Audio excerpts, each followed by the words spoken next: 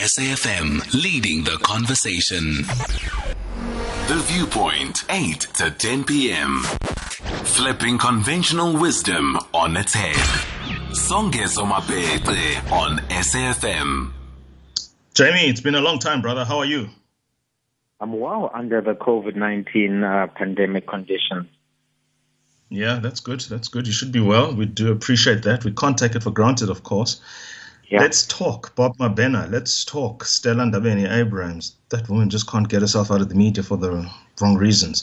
Let's talk Zuma's apology and what this does politically for him, for Anacom, for the party, for whatever. What do you anticipate for tomorrow's National Command Council meeting in anticipation of the August 15 deadline? And of course, Zimbabwe. Your thoughts, please.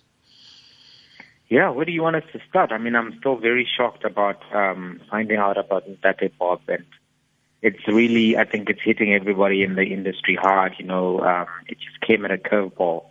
And just last week, he was speaking about the ANC investigating itself and how the fire pool was the last outcome of that kind of investigation. He was cracking jokes with faith, and now he's gone. So I think it's heavy. It's a reminder that this is a strange year.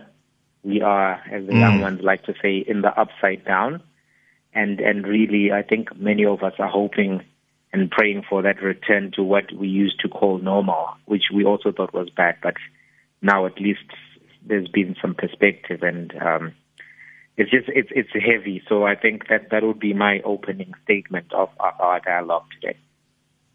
Sure. No, it is heavy, and the broadcast fraternity, I'm sure, will take time to reflect on the legacy that has been Bob Mabena. I mean, many of us, certainly my generation, would recall the early 90s. It was a way in which we were able, as youngsters at the time, for sure, then to engage the newfound democracy. He was, of course, on our television screens in a program then called Studio Mix, with Melanie Bala now, but Melanie's son at the time. And of course, they were the original celebrities. I mean, they were the original, everything that is now what, Entertainment TV, MTV, Vuzu, all of these entertainment channels. They were at the time in 93, 94, and a little while after that, found on a Friday evening together with the late now Vinolia Mashiko. And I suppose this is coming to, as a society, we have to come to grips with the fact that, well, the nation that was started out in 1994, some of those architects, one by one, are leaving us, and we have to keep remodeling ourselves as a nation, keep redefining ourselves and finding those people who can carry particular narratives and carry them well, yes? Yeah, I think a lot of big shoes are being left to fill, and we're going to have to see how the generations that are now presently participating in nation building and narrative formation and public discourse do fill in those big shoes. But I do think you're absolutely right that the legacy of Mighti Bob has been a massive one, and the one that definitely needs to be unpacked and properly celebrated, even in these times where, you know, there's a lot of drama just because of the nature of the year, American elections, COVID-19 explosions and earthquakes. We must still take time to celebrate some of the icons of South African media and of broadcast history in this country, in the new democracy. Fantastic. 0891-104-207 for those who wish to contribute. Stella, the August 29 march, Zuma, the meeting that's taking place with President Ramaphosa and his cabinet tomorrow. Bob Mabena, of course, passed away earlier today. Condolences to friends and family. 0891-104-207. Give us a call. Anything else that you want to talk about? Yesterday was, of course, Women's Day, and celebrated today because it falls on a Sunday. The day immediately thereafter becomes a public holiday. We've got Mr. Mighti Jamie for another couple of minutes on the line. Jamie, what's going on politically, man? People bowing down to Stella. Yeah, she tells us it's 2018 picture. Who cares? I mean, the fact is she allowed it to happen. I don't buy this excuse that the person is disabled. And if the gentleman is disabled, then she had a responsibility as at that point to literally and figuratively uplift him and his dignity, give him confidence, meet the gentleman, an elder to her, eye to eye, and engage each other. And don't allow the gentleman to be portrayed in an image of inferiority where then she self-aggrandizes that image. I mean, we saw it late last year at the National People's Assembly in December last year, Malema, people, members of the party bowing down to him. What is it with new politicians finding fame in spaces of vulnerability? What's that all about?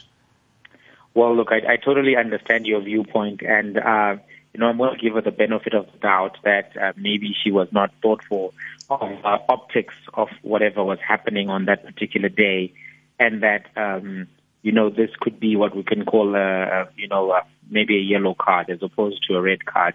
But I do think that Ms. Ndebele-Abrahams has been found to not be communicating and using her office in the most useful manner, because to continuously call attention to yourself and to continuously be found in these positions where criticism can be levied your way is not quite the kind of thing you would expect from a communications person at the helm of such a department.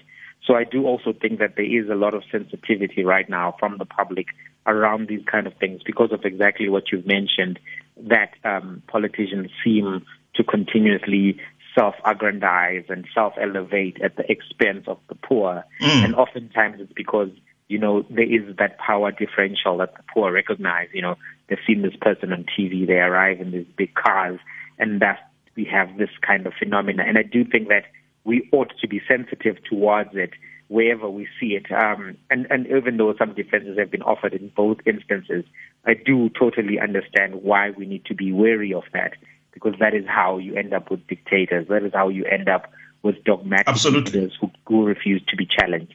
But in my personal view, I'm going to just give a benefit of the doubt on this particular narrative, but still say that all of the concerns that you've raised, I think, are very valid and we ought to be watching out for. 2 yellow cards is the equivalent of a red card in any event. When does she get her red card? When does she get her marching orders to understand that she is no longer operating at any other level but the highest this country is all about? She's an ambassador domestically as well as internationally. Stella has had her runs in, if not with the law, with her PR or lack thereof.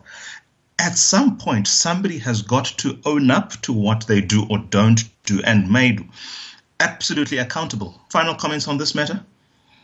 Well, I think, look, the PR, blunders of Ms. Ndebele-Abrahams are well documented now.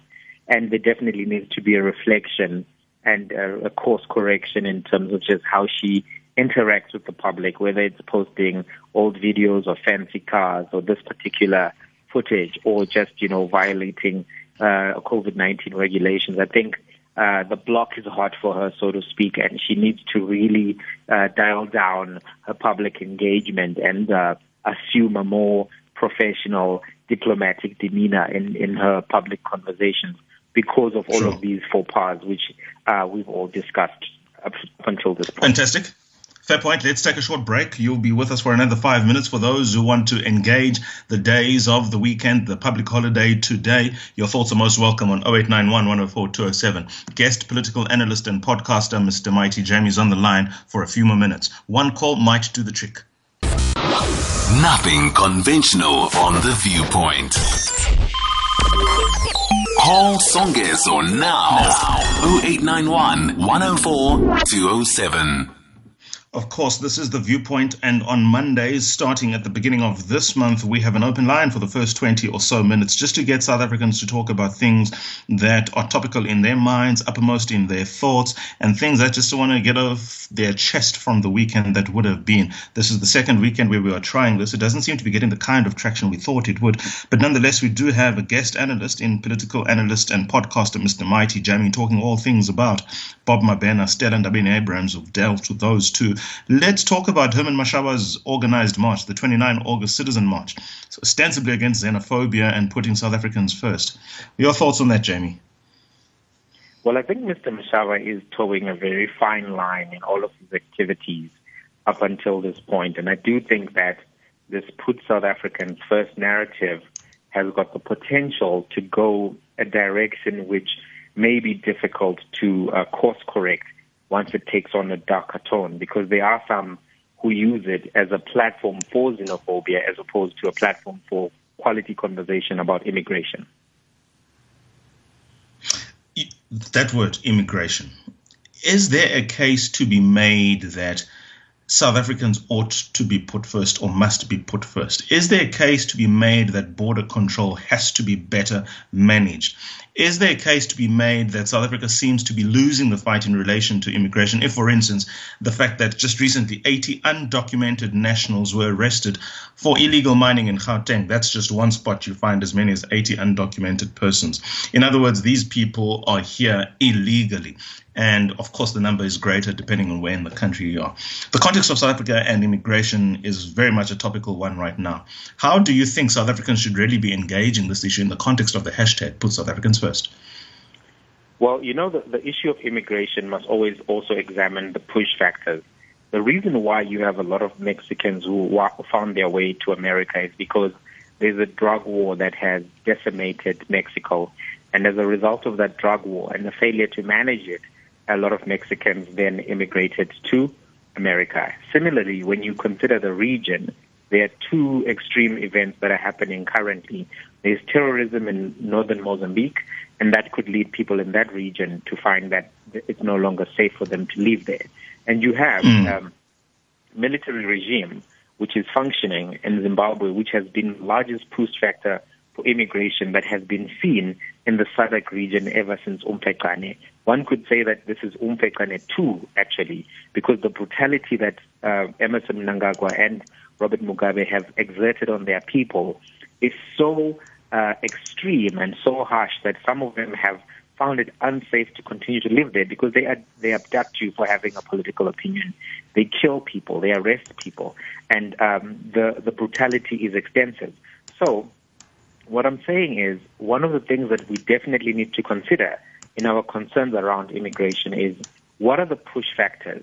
And if we do not address those push factors, there is no extent of fence, there is no extent of legislation that can prevent people who are running away from being killed or dying of starvation that will be effective. I mean, Donald Trump has been trying to build a wall, and they have been using ICE and several other organizations, but there is still undocumented immigration from Mexico into America. So that is definitely a critical point, which is why I think supporting movements such as Zimbabwean Lives Matter is important. Having said that, I think it's also important to recognize that there is a bit of slippery conversation which happens in the discussion around immigration in general. For example, sometimes we'll have discourse around what they call fake goods, right? But they'll say, look, these people are selling us fake goods. But those products come legally from China, and all of these Hong Kongs or whatever we may want to call them, they are actually legal products for people to sell in the country. And if we have concerns about dumping of goods in the South African market, that is really a conversation that we ought to have with China. That is a conversation we ought to have with the shipping companies that bring in the containers of goods from China. But then we do have to have a conversation which is reasonable and rational around the competition for certain jobs between local South Africans and legally present foreign nationals, because a lot of people don't recognize that South Africa has issued special dispensation visas to a lot of Zimbabweans who are coming into South Africa in the period wherein the Mugabe period was at its worst, as well as when there were periods of electoral violence. So those are the people who can work within the system legally, but obviously there's a competition for jobs in certain sectors. The restaurant sector, the truck driver sector seems to be... No, you're absolutely right. You're absolutely right. I think you've raised a couple of points that are triggering, and I'm just guarded a little bit by time here, so I'm going to have to let you go there, Mr. Mighti Jamie. Thank you so much for your thoughts.